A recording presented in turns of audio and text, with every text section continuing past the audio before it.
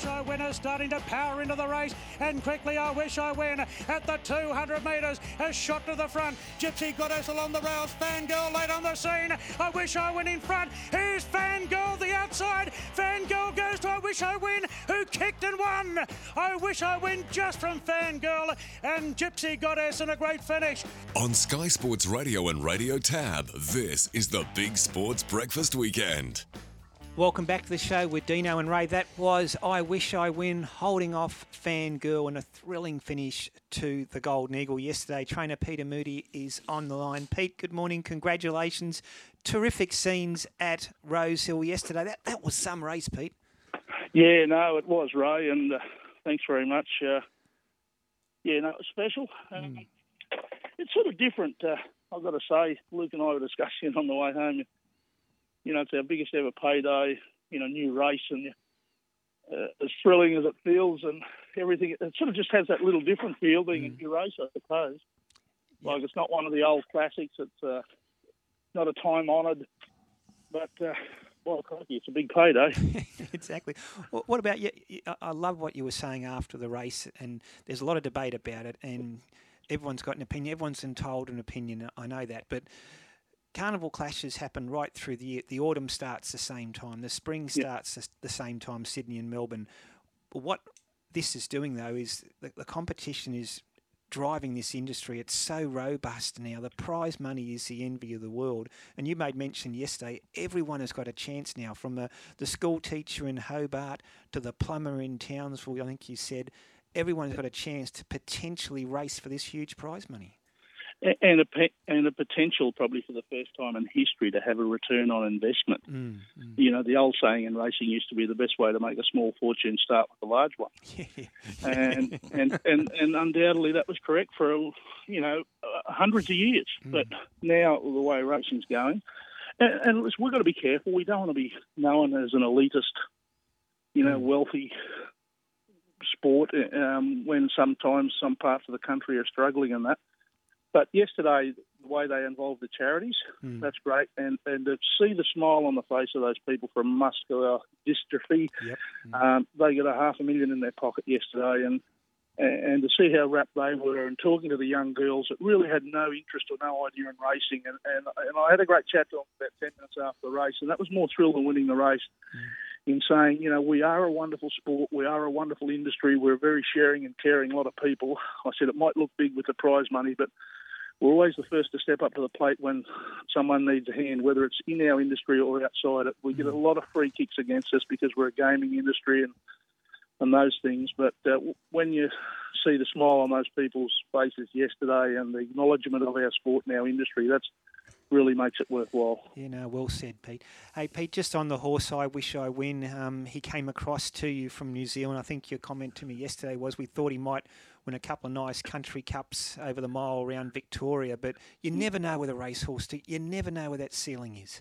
Well, you never know where the bottom is, and that 2 to 3 year old gap, and then that 3 to 4 year old gap, how they improve and how they develop and form around some very nice horses in New Zealand. And, Mark Chittick sort of, suggested to me you should get involved with this horse because, when you look at our country cup circuit down here, like yours up there, they're all of sort of 100, 200, 300,000. And Mark and I having a chat late last night, very late for him, and not too late for me. Yesterday he would have been running in a $40,000 handicap at Matamata, that type of thing. And there he is winning a $10 million at Rosehill. So, congratulations to them for the foresight and hoping that we could win one of those country cups, and they've ended up with a dream in winning the Golden Eagle. Peter, you mentioned previously loyalty can be a rare commodity in racing, but you and Luke Nolan, you go back so far and you've had such great times, good, bad, and you've got such a strong bond. Yeah, well, we've both had plenty of splinters in the arse through our careers. But we've had nearly 900 wins together, and that doesn't happen by mistake. And it doesn't happen by lack of ability on either our behalves. It's you got to roll with the punches, and you got to ride out the bad times. And there is some bad times, and you struggle. And you struggle to sell my worth to clients. I struggle to sell Luke's worth to clients. But at the end of the day, I think when people appreciate the success that we've enjoyed together, for a lot of different clients, a lot of different connections. At the end of the day, they realise that we really work together. And if people place horses in my stables, they know Luke Nolan is going to be the jockey that I go to get the job done when the conditions suit. And he's the first bloke to put his hand up and say, hey, put Jay Carr on this, or put a 3 kilo apprentice on this, or try something different. It's not working for me. This horse and I aren't clicking. And that's why we've had so much success with Luke, and even without Luke, and it's usually on his advice. So very important for me, and I think he's riding in the peak of his form. This spring, I haven't seen him look as hungry and as fit for probably a decade. I'm talking back pre-Black Caviar days, which is really pleasing for me and really pleasing for my stable and clients. Yeah, there's no ego there with Luke, is there, Pete? He just goes about his business and just gets it done. He doesn't sell himself, Ray, and that's him. He's a laid-back country boy, a bit like myself, and certainly probably not as vocal as myself. You know, he went to Rosehill yesterday, and I think he had one ride in the Eagle, and that was after the race. I respect the fact that there's a lot of great riders in Sydney, and people usually have their usual connections, but you looked at some of the races and think, well, there's Al Nolan sitting in the room there, a bloke that's ridden 30 or 40 Group 1 winners and multiple premierships, and,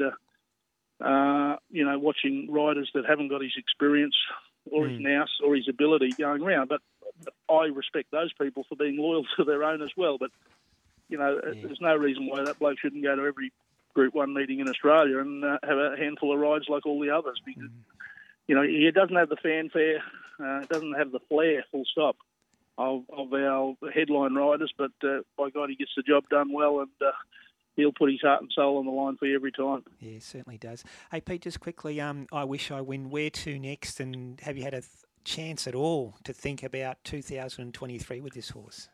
Well, no, not really. God, I reckon he'd be explosive down the Flemington Straight.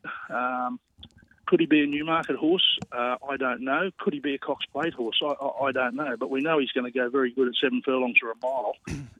So do I bring him back in time for a Newmarket first up or something like that? That's a little inkling in the back of my mind. Maybe there in an All-Star Mile and a Doncaster or something like that. Or where my heart lies in Queensland, even though I haven't lived there for 3 decades. God, he'd be a cracking course, but now he puts these wins together, and the Stradbroke's nearly become the toughest handicap in the country to win these days. You've only got to look at the form out of it this year, and we saw a brilliant example yesterday there at Rosehill with Private Eye and a few others. There's a lot of options. There's a lot of great prize money between, every state in Australia, not just New South Wales and Victoria. So, and he's a gelding, and he's sound. He started life with a very, very bent leg. And congratulations to Waikato and the team. They let nature take its course. They didn't go putting screws and bridges and bloody strips and everything on them that we all do, and I'm as guilty as anyone as a breeder. They let nature take its course. This horse has mended and corrected himself, and it doesn't always happen. But he's bone-hardened and he's very sound. So there's no reason why he can't race for another 2 or 3 seasons and be a Private Eye or an Eduardo or a nature strip type horse. I'm not putting him in their category, don't get me wrong there, but the longevity, if you look after these geldings, it's there for a long, long time with these great prize money races.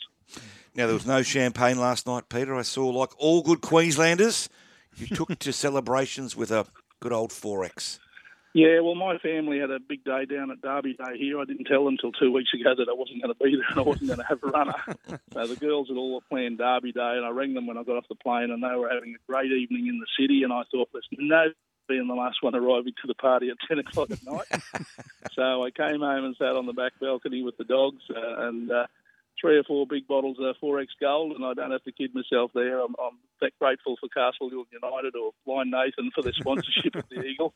I'd probably be their biggest consumer in Victoria, but I just sat there quietly on my own, and I tried to answer as many of the messages as I can, and thanks very much for the well wishes out there. And bowled into bed about midnight after a few beers, and there's not a lot of life in my house this morning, I've got to say. Even daughters and girlfriends and people that I don't even know who live here sleep in my house at the moment, and I'm just about finished the feed run, so I think I'm going to be a lot better off for it. Yeah, trainers just don't sleep, do they, Pete? Hey, look, Pete, congratulations so much on yesterday. It was terrific scenes post-race. Best of luck for the rest of the carnival, and thanks for coming on a Sunday morning. Yeah, no, thanks very much, team. And once again, congratulations to Racing New South Wales and the ATC. That was a great thing yesterday, and you won't see much more of me in the spring. I'm out of bullets now. I fired my last salvo yesterday, and it was a good way to go out. But let's hope they have a great cup week down here at Flemington. Really look forward to seeing it, and congratulations, best wishes, and hopefully safety to all concerned.